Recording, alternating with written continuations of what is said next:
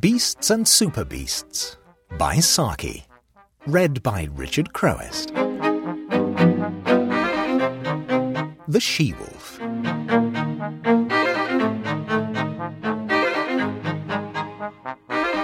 Leonard Bilsiter was one of those people who have failed to find this world attractive or interesting, and who have sought compensation in an unseen world of their own experience or imagination, or invention. Children do that sort of thing successfully, but children are content to convince themselves, and do not vulgarize their beliefs by trying to convince other people. Leonard Bilsiter's beliefs were for the few, that is to say, anyone who would listen to him. His dabblings in the unseen might not have carried him beyond the customary platitudes of the drawing-room visionary if accident had not reinforced his stock-in-trade of mystical lore. In company with a friend who was interested in a Ural mining concern, he had made a trip across Eastern Europe at a moment when the great Russian railway strike was developing from a threat into a reality. Its outbreak caught him on the return journey, somewhere on the further side of Perm, and it was while waiting for a couple of days at a wayside station in a state of suspended locomotion that he made the acquaintance of a dealer in harness and metalware, who profitably whiled away the tedium of the long halt by initiating his English travelling companion in a fragmentary system of folklore that he had picked up from Trans-Baikal traders and natives. Leonard returned to his home circle garrulous about his Russian strike experiences, but oppressively reticent about certain dark mysteries, which he alluded to under the resounding title of Siberian magic. The reticence wore off in a week or two under the influence of an entire lack of general curiosity, and Leonard began to make more detailed allusions to the enormous powers which this new esoteric force, to use his own description of it, conferred on the initiated few who knew how to wield it. His aunt, Cecilia Hoops, who loved sensation perhaps rather better than she loved the truth, gave him as clamorous an advertisement as anyone could wish for, by retailing an account of how he had turned a vegetable marrow into a wood-pigeon before her very eyes. As a manifestation of the possession of supernatural powers, the story was discounted in some quarters by the respect accorded to Mrs. Hoops's powers of imagination.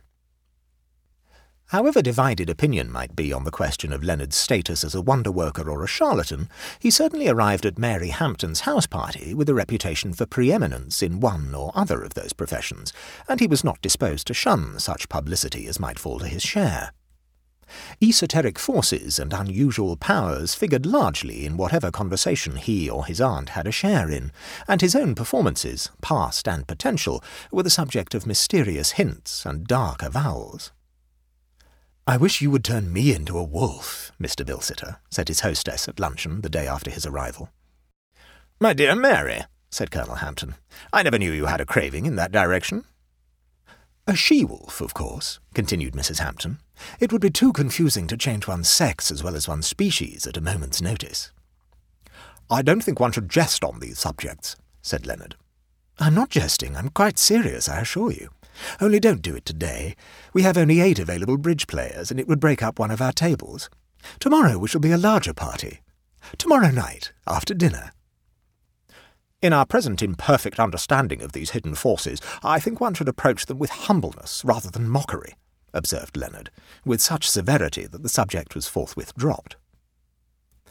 Clovis Sangrail had sat unusually silent during the discussion on the possibilities of Siberian magic. After lunch he sidetracked Lord Pabham into the comparative seclusion of the billiard-room and delivered himself of a searching question.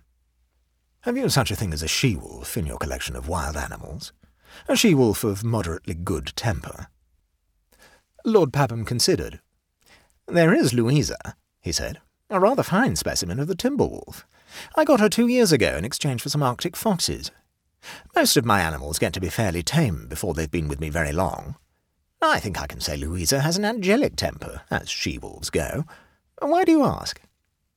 "I was wondering whether you would lend her to me for tomorrow night," said Clovis, with the careless solicitude of one who borrows a collar stud or a tennis racket. "Tomorrow night?" "Yes, wolves are nocturnal animals, so the late hours won't hurt her," said Clovis, with the air of one who has taken everything into consideration. "One of your men could bring her over from Pabham Park after dusk, and with a little help he ought to be able to smuggle her into the conservatory at the same moment that Mary Hampton makes an unobtrusive exit." Lord Pabham stared at Clovis for a moment in pardonable bewilderment. Then his face broke into a wrinkled network of laughter. "Oh, that's your game, is it? You're going to do a little Siberian magic on your own account. And is Mrs. Hampton willing to be a fellow conspirator?" "Mary is pledged to see me through with it, if you will guarantee Louisa's temper." "I'll answer for Louisa," said Lord Pabham. By the following day the house party had swollen to larger proportions, and Bilsiter's instinct for self-advertisement expanded duly under the stimulant of an increased audience. At dinner that evening he held forth at length on the subject of unseen forces and untested powers, and his flow of impressive eloquence continued unabated while coffee was being served in the drawing-room, preparatory to a general migration to the card-room. His aunt ensured a respectful hearing for his utterances, but her sensation-loving soul hankered after something more dramatic than mere vocal demonstration.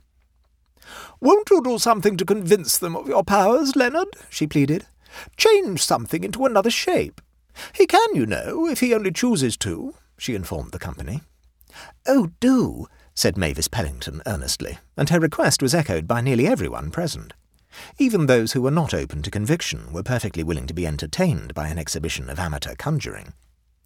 Leonard felt that something tangible was expected of him. "Has anyone present," he asked, "got a threepenny bit or some small object of no particular value?" "You're surely not going to make coins disappear, or something primitive of that sort," said Clovis contemptuously. "I think it very unkind of you not to carry out my suggestion of turning me into a wolf," said Mary Hampton, as she crossed over to the conservatory to give her macaws their usual tribute from the dessert dishes. "I have already warned you of the danger of treating these powers in a mocking spirit," said Leonard solemnly. "I don't believe you can do it," laughed Mary provocatively from the conservatory. "I dare you to do it if you can. I defy you to turn me into a wolf." As she said this, she was lost to view behind a clump of azaleas. "Mrs. Hampton," began Leonard with increased solemnity, but he got no further. A breath of chill air seemed to rush across the room, and at the same time the macaws broke forth into ear-splitting screams. "What on earth is the matter with those confounded birds, Mary?" exclaimed Colonel Hampton. At the same moment an even more piercing scream from Mavis Pellington stampeded the entire company from their seats. In various attitudes of helpless horror or instinctive defence, they confronted the evil-looking grey beast that was peering at them from amid a setting of fern and azalea. Mrs. Hoops was the first to recover from the general chaos of fright and bewilderment. "Leonard!" she screamed shrilly to her nephew. "Turn it back into Mrs. Hampton at once! It may fly at us at any moment! Turn it back!" I don't know how to," faltered Leonard, who looked more scared and horrified than anyone. "What?" shouted Colonel Hampton. "You've taken the abominable liberty of turning my wife into a wolf, and now you stand there calmly and say you can't turn her back again?" To do strict justice to Leonard, calmness was not a distinguishing feature of his attitude at the moment. "I assure you I didn't turn Mrs. Hampton into a wolf. Nothing was farther from my intentions," he protested. "Then where is she, and how came that animal into the conservatory?" demanded the Colonel. "Of course, we must accept your assurance that you didn't turn Mrs. Hampton into a wolf," said Clovis politely, "but you will agree that appearances are against you." "Are we to have all these recriminations with that beast standing there ready to tear us to pieces?" wailed Mavis indignantly. "Lord Pabham, you know a good deal about wild beasts," suggested Colonel Hampton. "The wild beasts that I have been accustomed to," said Lord Pabham, "have come with proper credentials from well-known dealers, or been bred in my own menagerie. I've never before been confronted with an animal that walks unconcernedly out of an azalea bush, leaving a charming and popular hostess unaccounted for. As far as one can judge from outward characteristics," he continued, "it has the appearance of a well-grown female of the North American timber wolf, a variety of the common species Canis lupus." "Oh, never mind its Latin name," screamed Mavis, as the beast came a step or two further into the room. "Can't you entice it away with food, and shut it up where it can't do any harm?" "If this really is Mrs. Hampton, who has just had a very good dinner, I don't suppose food will appeal to it very strongly," said Clovis. "Leonard," beseeched Mrs. Hoops tearfully, "even if this is none of your doing, can't you use your great powers to turn this dreadful beast into something harmless before it bites us all? A rabbit or something?" "I don't suppose Colonel Hampton would care to have his wife turned into a succession of fancy animals as though we were playing a round game with her," interposed Clovis. "I absolutely forbid it," thundered the Colonel. "Most wolves that I've had anything to do with have been inordinately fond of sugar," said Lord Pabham. "If you like, I'll try the effect on this one." He took a piece of sugar from the saucer of his coffee cup and flung it to the expectant Louisa, who snapped it in mid-air. There was a sigh of relief from the company. A wolf that ate sugar, when it might at the least have been employed in tearing macaws to pieces, had already shed some of its terrors. The sigh deepened to a gasp of thanksgiving when Lord Pabham decoyed the animal out of the room by a pretended largesse of further sugar. There was an instant rush to the vacated conservatory. There was no trace of Mrs. Hampton, except the plate containing the macaw's supper. "The door is locked on the inside," exclaimed Clovis, who had deftly turned the key as he affected to test it. Everyone turned towards Bill-Sitter. "If you haven't turned my wife into a wolf," said Colonel Hampton, "will you kindly explain where she has disappeared to, since she obviously could not have gone through a locked door?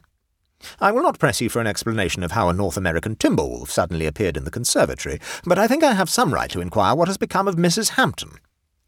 Bill-Sitter's reiterated disclaimer was met with a general murmur of impatient disbelief. "I refuse to stay another hour under this roof," declared Mavis Pellington.